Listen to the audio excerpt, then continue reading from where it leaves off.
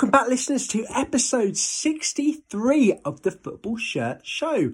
I'm Adrian, Football Shirtalia. We're mixing things up a little bit this week, so let me pass you across to Mike at Footy Shirts. So we've got a very special feature for you this week. But before we go on to that, I just want to talk about something else very, very quickly. So this week, we're actually going to be dropping an extra podcast for everybody, which I think is great news. It's going to be the much anticipated greatest shirt of all time episode, because now all the votes are being counted, all the stats have been put together, and we are good to go. And that will go out on a very special day, which is Football Shirt Friday, this Friday. But first, as I say, we do have a great feature this week, which is a very, very special Leeds United special.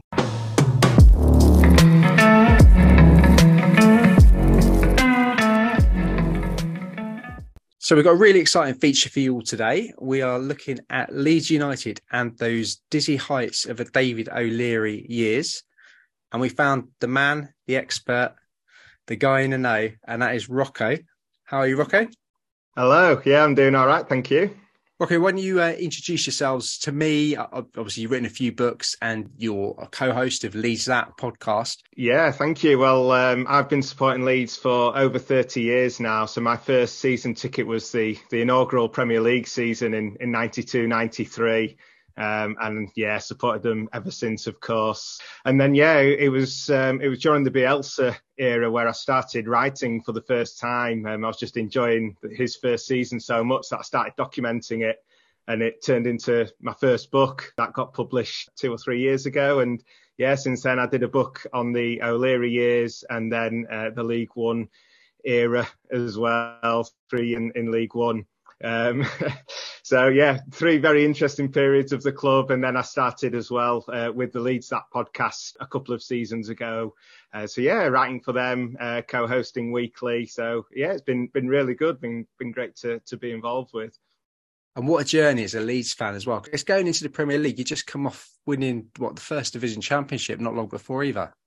That's exactly it. Yeah. So we were champions, and I mean, I thought that I was a lucky charm because at home, I think we had the second best home record. We lost 1 game all season, ironically to Nottingham Forest, who finished bottom.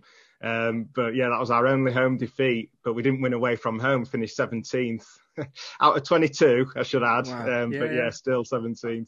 So yeah, and then ever since then, it's just been, ups and downs as our anthem says. Been quite the roller coaster.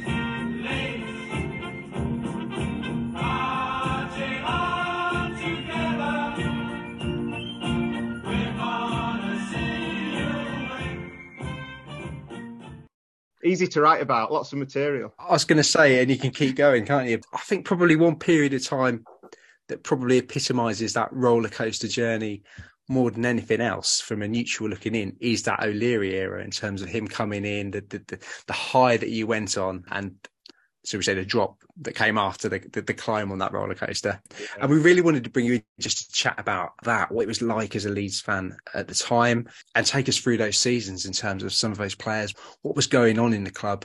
Should we kick off with how, even reading this, I've forgotten David O'Leary played for Leeds, don't get me wrong, and it looks like it wasn't for very long, and he had a career-ending injury. But talk us through how he became manager.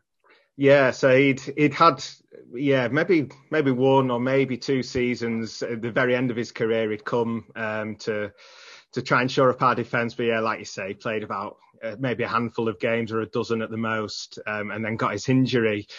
But yeah, I guess probably partly because of that connection with the club. When George Graham took over from Howard Wilkinson, he called on O'Leary to be his assistant. Obviously, he'd worked with him at Arsenal many, many years. So O'Leary was the assistant to George Graham. And then when George Graham left for Tottenham, basically things opened up for O'Leary. We actually wanted Martin O'Neill, and with hindsight, it might have been a better choice. But initially, nobody was complaining. We thought we'd struck gold with O'Leary because, he brought in a load of the youth players into the team. And it was just magical, really. Every single one of them, there was sort of 6 or 7 of them, teenagers from the academy, just thrust into the first team and absolutely tore it up, pretty much straight away. And it was just so exciting. At that point, you're thinking, well, there's going to be no stopping us here. The sky's the limit. It was all there for us. For a couple of seasons it was, and then, but yeah, we paid for those good times. So it was October '98 he came in, and you got a 4th place finish in the Premier League, which back then was UEFA Cup, not Champions League. Is that right? Yeah, that's right. We actually ended up pushing Man U and Arsenal pretty close. We went on such an amazing run in the second half of the season. He brought in David Batty just to sort of help the youngsters. And the gel of the team was just perfect. And we were only a few points behind Man United, Arsenal and Chelsea with 6 or 7 games to go. But we had a couple of draws and they accelerated away. But still at the time, you're thinking, well, we've got a really good chance next season. And we had a setback in the summer because Hasselbank left, which was a really bitter blow that, to be honest, I'm still not even over. I'm convinced that we would have won the league that season if he'd have stayed. I think he was all that was missing, really, a striker with experience that could share the load. But we still gave it a good run the next season, top 2 all year, top of the league for most of it, but then collapsed pretty horrifically in the last couple of months. Not helped, of course, by the off-field stuff. This is where it all started to go wrong, really. We had the court case not the court case, but the incident with Bowyer and Woodgate, where an Asian student got beaten up in town. And so that cast a massive shadow over the club, and it straight away sort of removed the feel-good factor. And, we were no longer everyone's second team. And, there was that invincibility that we sort of felt at the time just went away.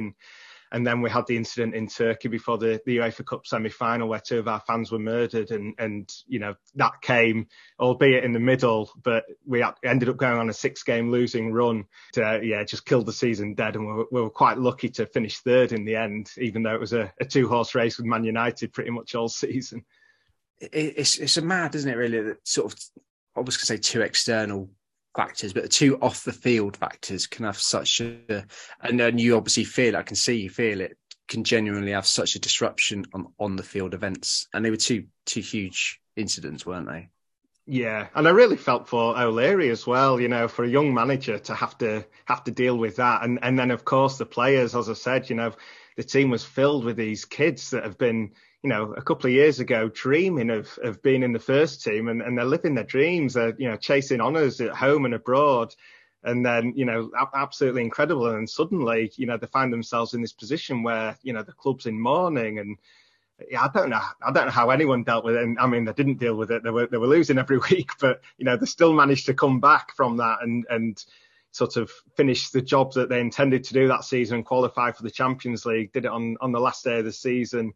Scraped over the line thanks to Bradford beating Liverpool, and then we were sort of back on track thereafter, and the next season, of course, was living the dream as it was once called.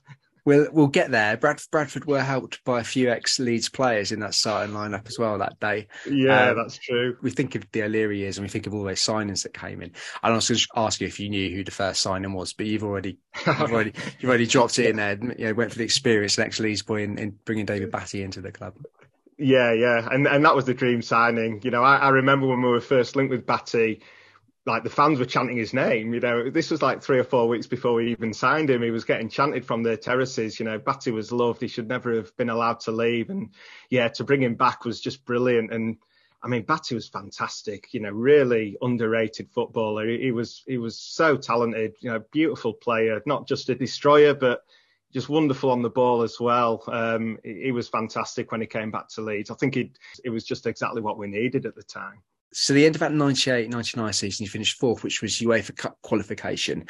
And at that point, O'Leary had signed Batty, as you say, and he'd brought in Eric Backer as well. I'll tell you what, that's a name from the past. He wasn't a big name at all at that point, was he? And no. Appeared and did really big things for the next couple of years for you. He was brilliant, Backer. Yeah, really, really good. And that was it. O'Leary had this clear strategy. He made no secret of the fact that he wanted young, I mean, mainly British. Backer was obviously Norwegian, but, he wanted young British players up and coming to fit into the squad. But also Leeds were very, very patient in the transfer market. And this is the part of the story that's probably the most baffling considering how it went. Because, we were walking away from big transfers. Kieran Dyer, we refused to pay $6 million for him, so he went to Newcastle. John Arnariza, we were trying to sign him from Monaco, I think it was, and wouldn't pay, I think, $4 million. He ended up going to Liverpool, two players that we really could have done with. So it's like they were patient at the wrong time and then panicked at the wrong time as well, actually, as we'll probably come to.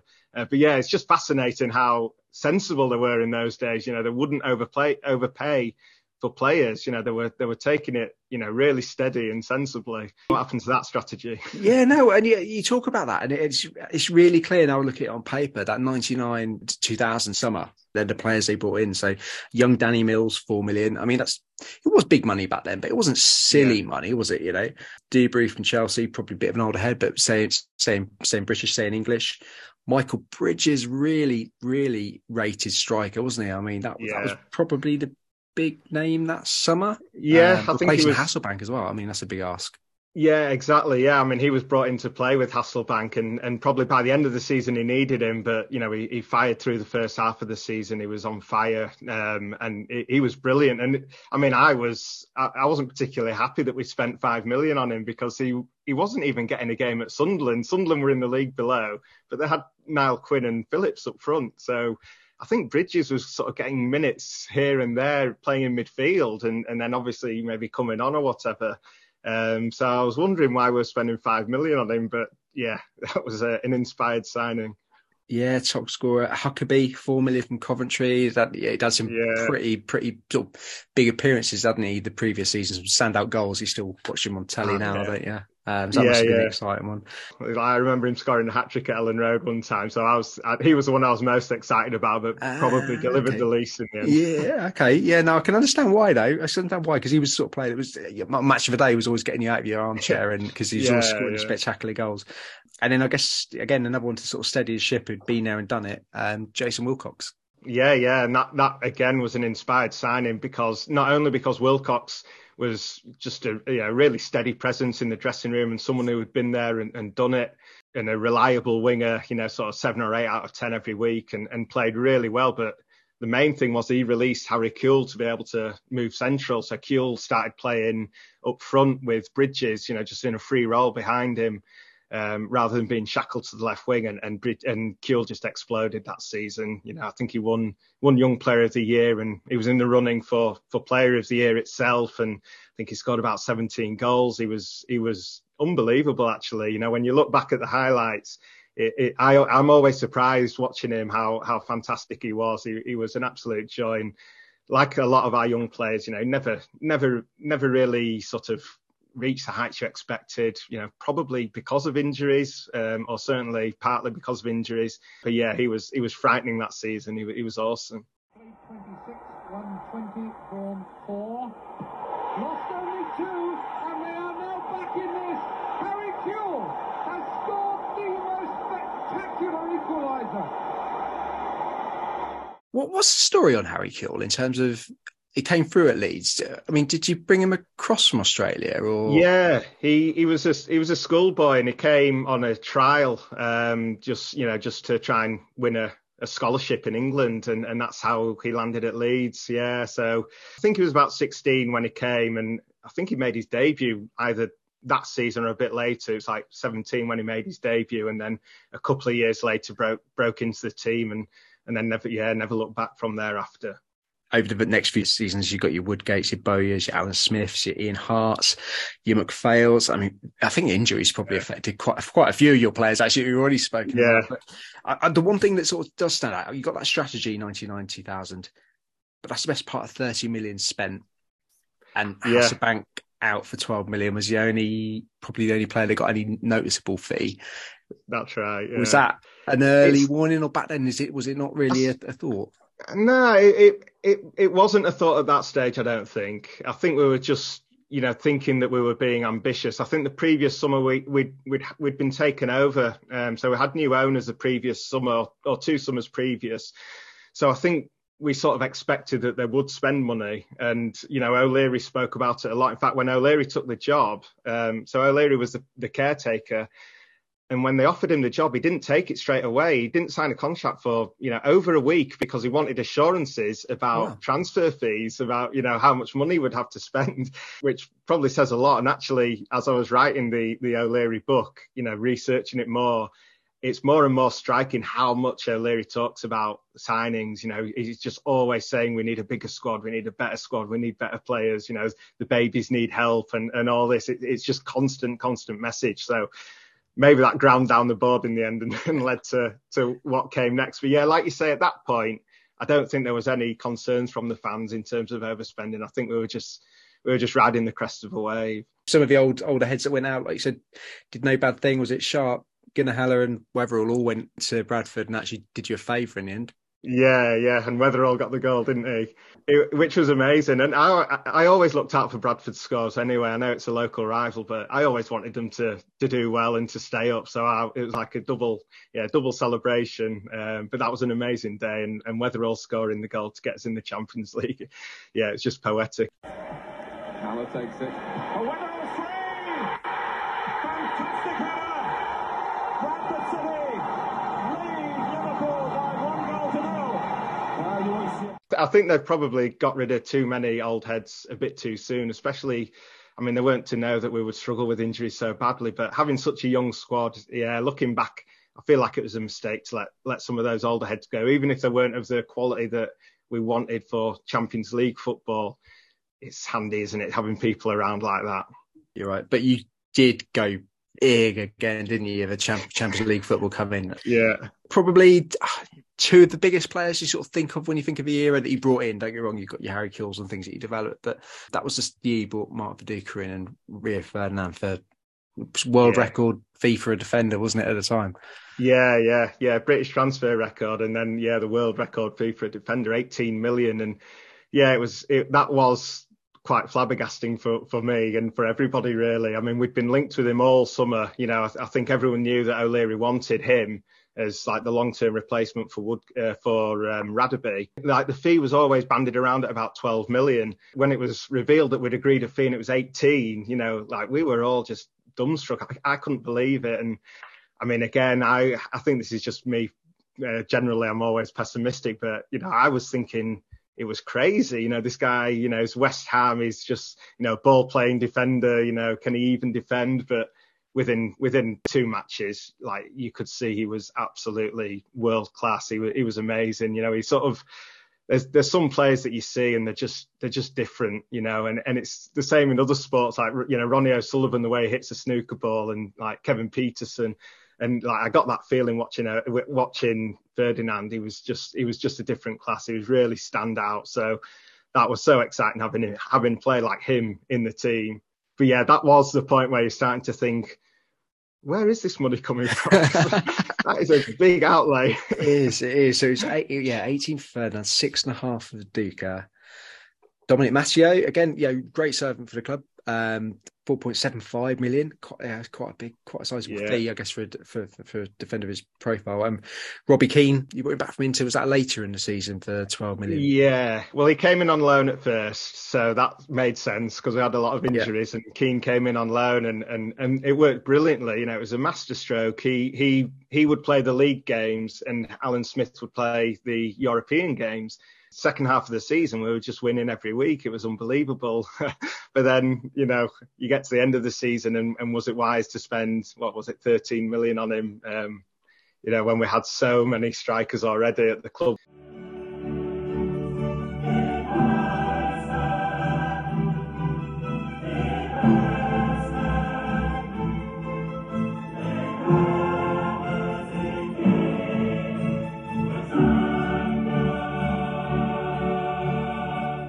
Champions League football coming at that stage. Leeds had and tasted European football before. You know, that team of the late 60s, early 70s won I never know what the Intercity Cup was. It was the equivalent of like the UEFA Cup sort of thing, wasn't it? Cup, yeah.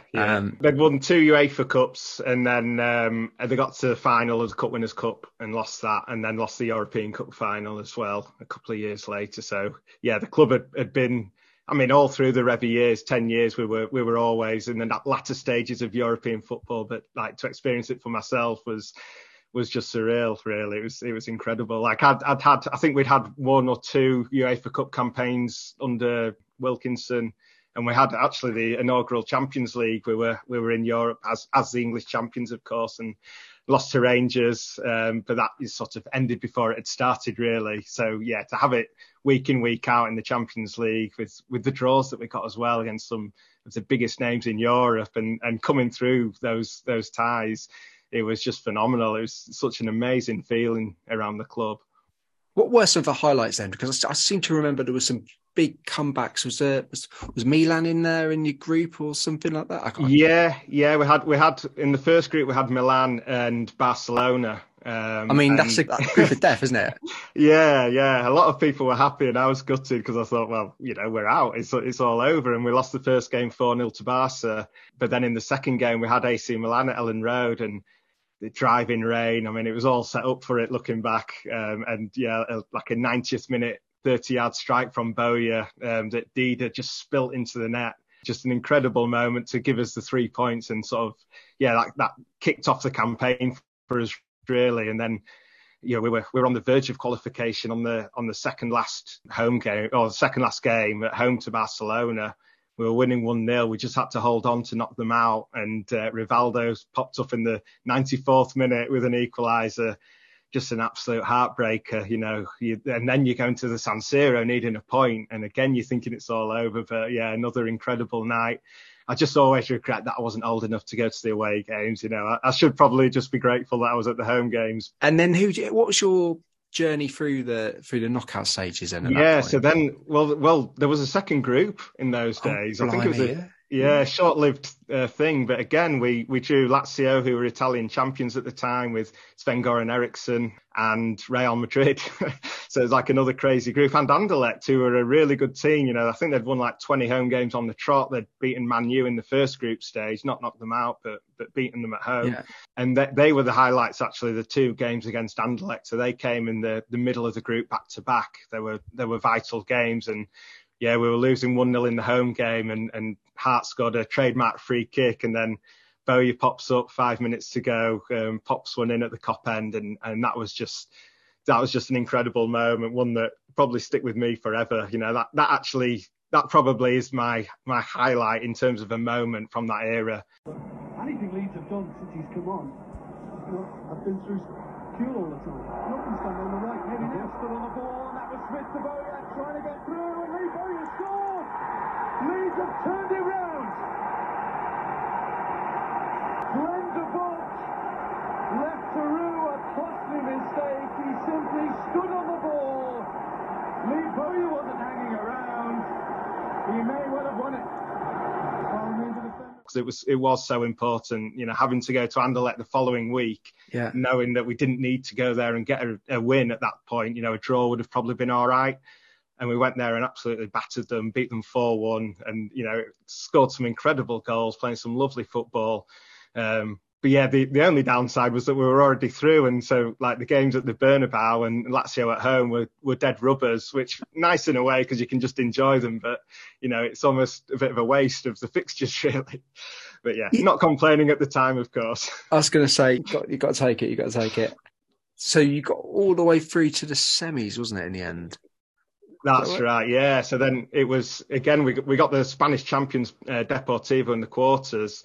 And we, again, smashed them at Ellen Road 3-0, an amazing performance, probably the best performance I've seen from a Leeds team. We were just unbelievable. Managed to get through that second leg. It was a difficult second leg. They beat us 2-0. And it was, nerve-wracking all the way through. Squeaky bum time, yeah. Yeah, massively. But then, the semi-final with Valencia, and it's just such a regret for me now. At the time, honestly, I took it pretty well because I just thought we'd be back. I just thought this was the first season, such a young side. What an experience for us. We've gone so far, come so close. The home game was a 0-0 draw, and we went there. In my head, we just needed to score an away goal, and they'd been massively under the cosh. I thought we were going to get to the final, and I mean the final was a dream scenario. It was Bayern Munich who had beat us controversially in the 75 final, so it was like a chance to get a rematch against them at the San Siro as well, which would have been unbelievable. And we'd already actually applied for our tickets for the final, so effectively I had tickets for the match. But then we lost 3-0 in Valencia. That was, it was horrible. But yeah, like I say, I just felt like it would be fine. We'd be back. Maybe not the next season, but eventually, we would come back. There was so much more to come from the team, but yeah, wasn't to be. Pretty special Valencia team that back then, though. I think people probably forget now, and then you look back at it on paper and you realise, obviously, Mendieta and all the other sort of Spanish internationals that came through. That's the thing. Like in those days, there were so many good teams. The talent wasn't just sort of funneled to 3 or 4 clubs. It was great having to play, all these different teams with lots of different, top class players. And they were magnificent, really, Valencia. I think they had the experience of getting to the final the previous season, and I think that probably told in the end. So you finished 4th that season back in the league, which still was just outside Champions League places back then. Yeah. Well, my brother's a Liverpool fan, so he was going to all the Liverpool games, and I'm going to all the Leeds games, and it was Leeds v Liverpool for that last Champions League spot, and it went right down to the wire, the last game of the season, and I really thought we were going to do it because Liverpool they'd just had it was that cup final where Owen scored the 2 late goals. They'd won that, and then they went to Dortmund for the UEFA Cup final, won 5-4 after extra time against Alaves, and then 3 days later they're going to Charlton. And they need to get a result. And I'm thinking, surely they're going to run out of steam now. And I think they won 4-0 or something. That put paid to our challenge. And sort of everyone's trying to dress it up as, being in the UEFA Cup gives us a better chance of going for the league the next season. But I was going to say, you take it now, wouldn't you? Europa League football, 4th place finish, or it'd be 5th now, wouldn't it, get there? But did it feel like, coming off the season you just had, the dizzy heights that you'd reached, did it feel a bit like an anticlimax, like it was starting to dip? I wouldn't say it felt like it was starting to dip, but yeah, definitely it felt like an anticlimax. I remember the early rounds of the UEFA Cup the following season. I didn't even go to the games, which says a lot, actually. That sort of gives you an inkling into the mentality that people probably had. But it was that next season, we were definitely off the boil. Like we weren't the same team, but we were still getting results. I think we were undefeated through the first few months of the season. We lost at Sunderland in November, I remember, and even at on New Year's Day we were top of the league. I was just looking. You were definitely top at Christmas. Yeah, top at turn of the year. You were top of the league. Yeah, and I think we'd only lost 2 games, or maybe, if I'm forgetting one, 3, but not many. But we had a lot of draws, and the football just wasn't the same.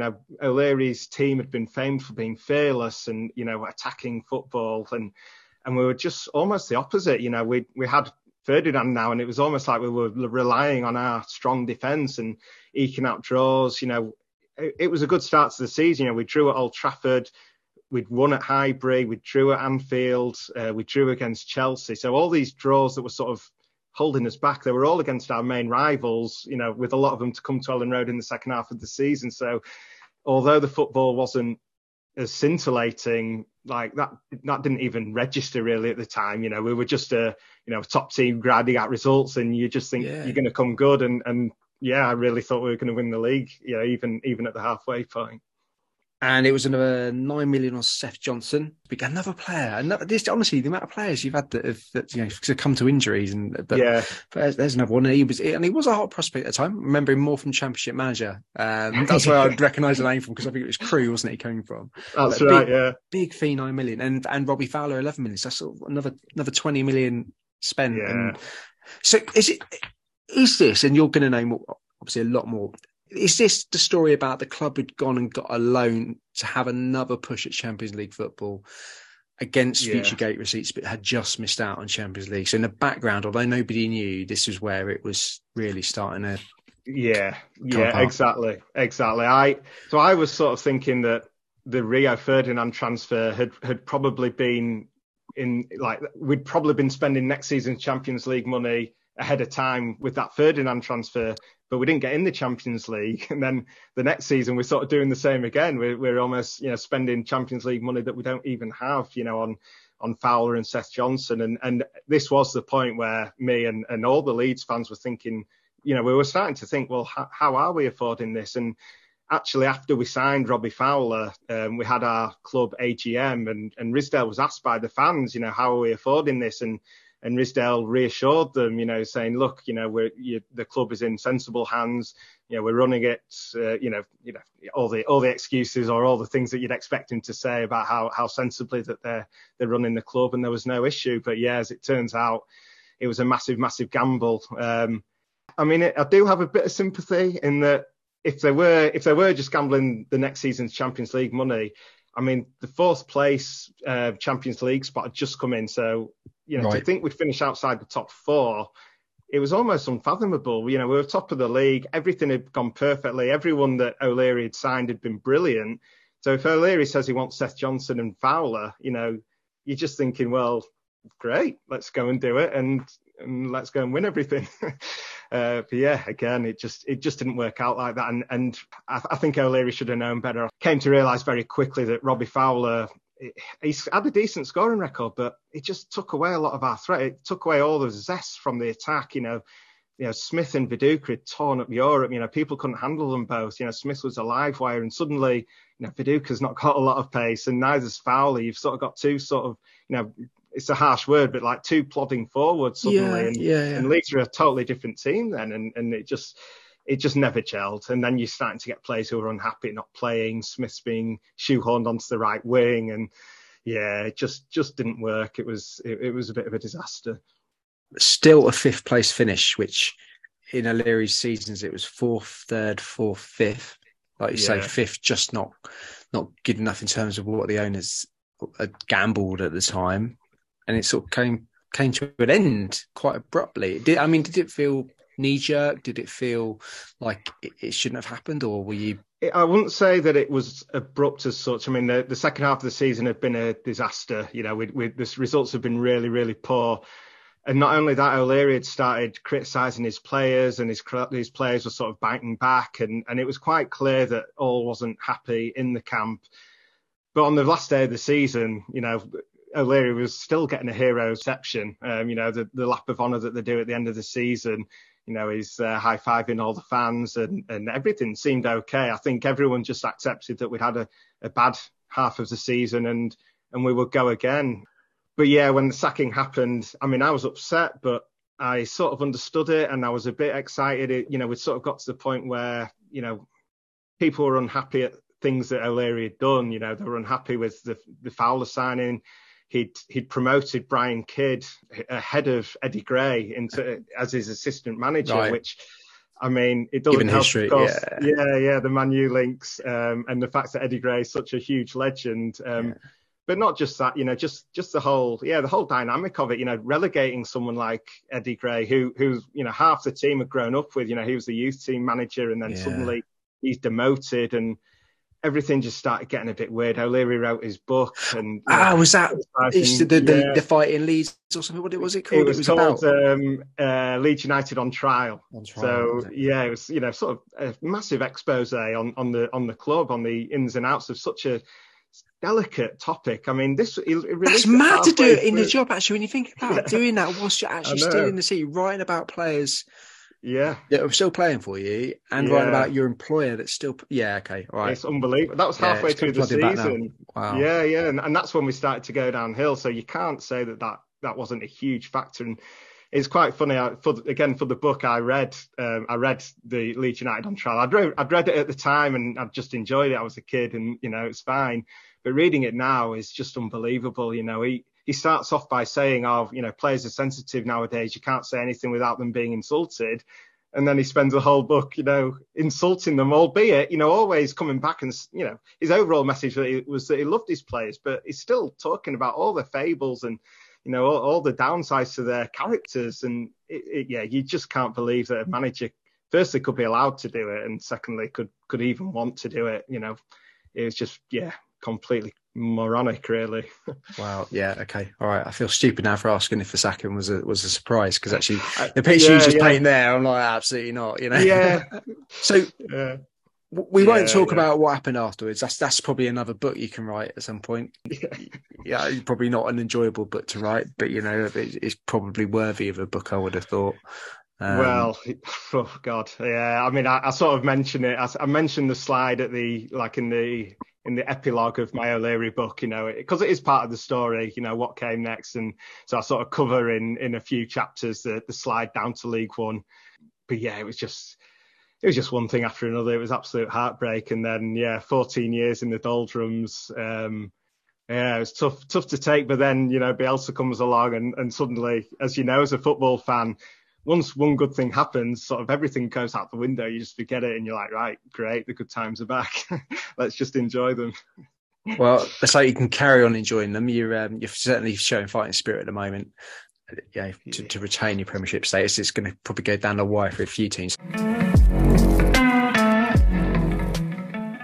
We're a football kit podcast. So let's go back to the kits back then. And this is the mad thing about, even what was the late 90s, early noughties.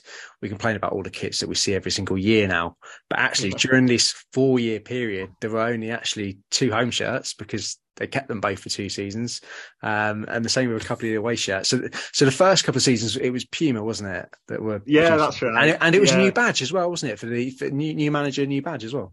Yeah, exactly. Yeah, we had the new badge. The shield badge that we still have nowadays. And I really liked that. And I loved that Puma kit. Had like the Puma logos down the sides and a little sort of shiny bit down the sleeve. Really tidy, nice kit. I loved that. But yeah, I think the Champions League, probably, I guess, because it was the Champions League and such a good time, that home kit with the Strongbow logo, and again, just such a clean, classic kit, really. You can't really find a fault with it. It was beautiful, and any Leeds kit that's pretty much pure white is going to get the thumbs up from me. And yeah, that was a beauty. But also, I mean, it must have been the season before when it was still Puma, I think, when we had like the Lazio inspired away shirt, which was, pretty out there for the time, because it wasn't classic Leeds white, yellow or blue.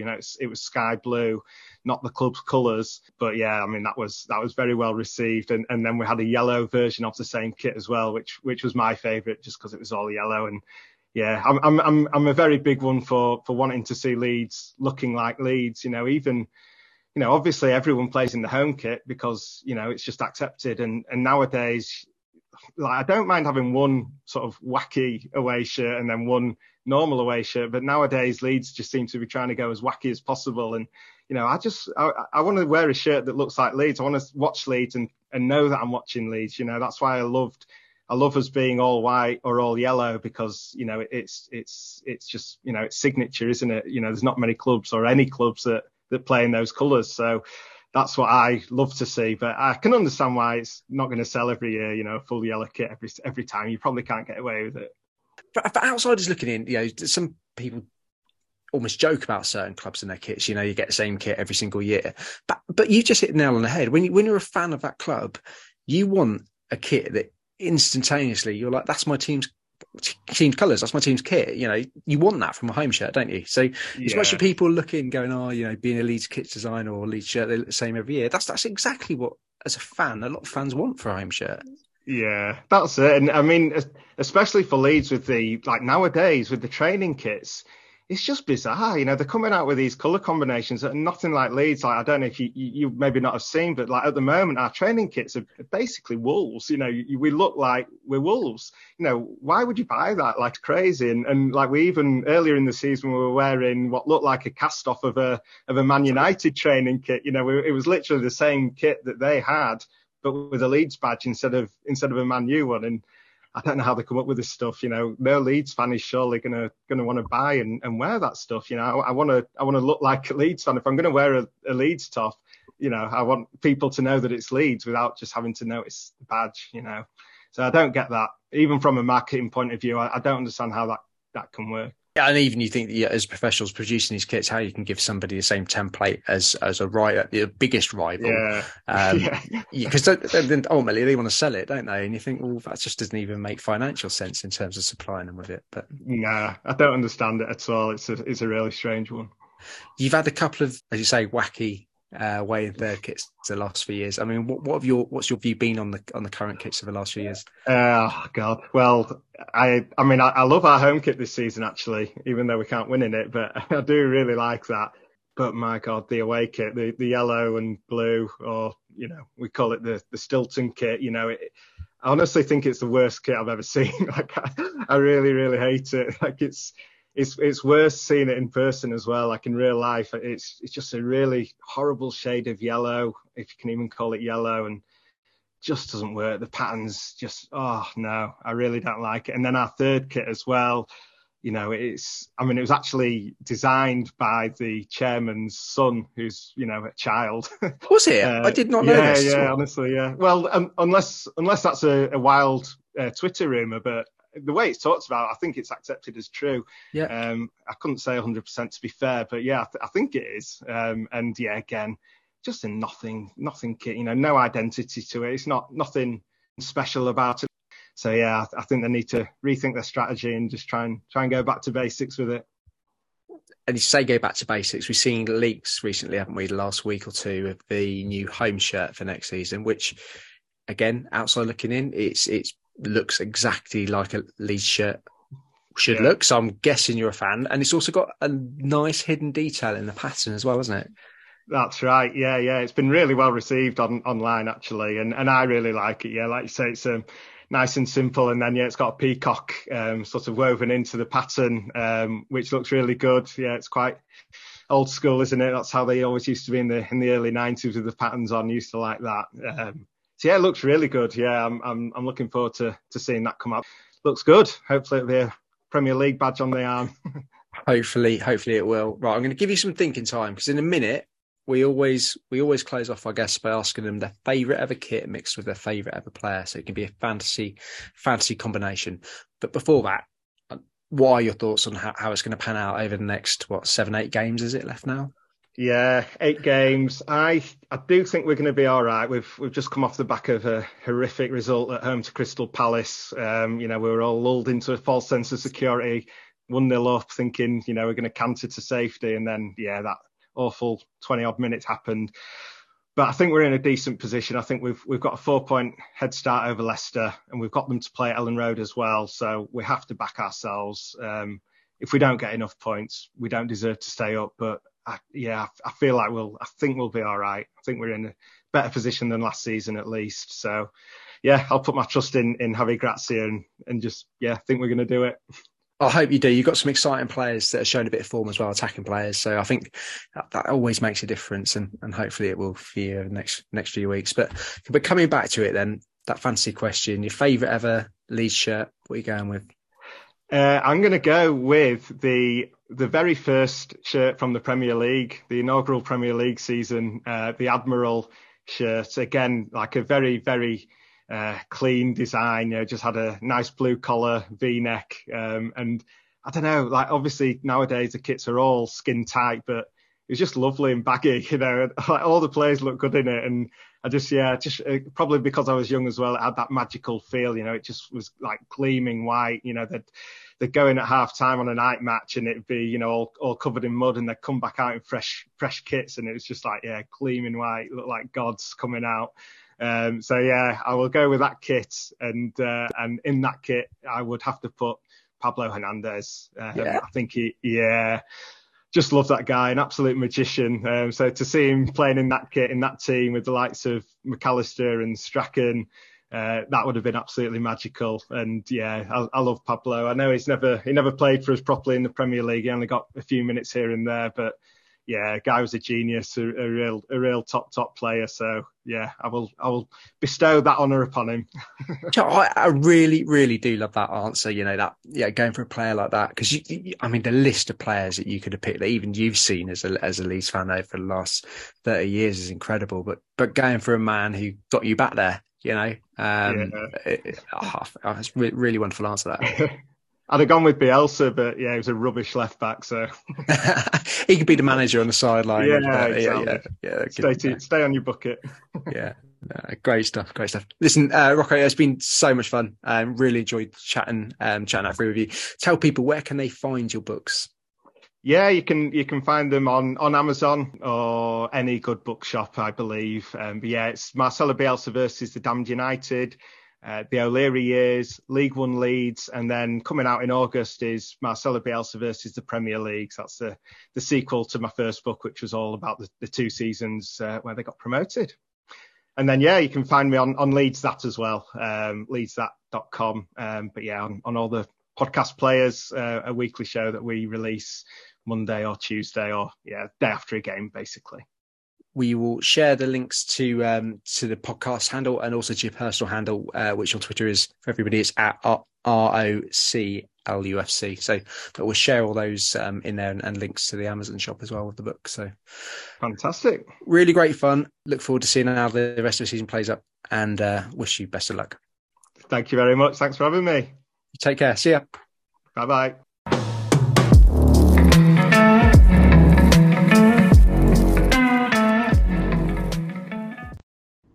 I have to say, I really, really enjoyed that. It took me right back to what is possibly my favourite period of the Premier League and possibly of football as well. I mean, Leeds, they were such an ascendant club at that time, and I remember as a young lad, it was so exciting, the squad they were building. You know, they had that kind of perfect blend of exciting foreign imports, people like Harry Kewell and people like Mark Viduka and Olivier Dacour, and then at the same time, they just had this unbelievable crop of youngsters, both homegrown and brought in, like Paul Robinson, Alan Smith, Jonathan Woodgate, Rio Ferdinand was there. So yeah, it was great to kind of reminisce and think back to that time when football was just absolutely everything to me. Really good interview there, AD. Got lots more of that coming up as well, because we do have another issue of the pod coming up with Forgotten Football Clubs, a fellow podcasts that have some really great insights into clubs of days gone by. And we also have an episode based on the Portuguese Cup and the kits of some of the Portuguese teams outside of the traditional top 3. So yeah, that's with an author who wrote 1,000 Miles to Jamor, and that is coming up in the next couple of weeks. So yeah, we can't wait for you to hear these, because we've put a lot of time into them, and we really are looking forward to Football Shirt Friday this week as well. So keep your eyes peeled on all of the socials for what we have planned for that. Thanks, Tom. Really appreciate your feedback there. And I know you're marching up a hill at the moment, so thank you for taking the time out from your walk to do so. We really can't wait to bring you this extra bonus episode on Friday, so keep your ears plugged for that. In the meantime, thanks again to everybody for listening. I think it's all over. It is now.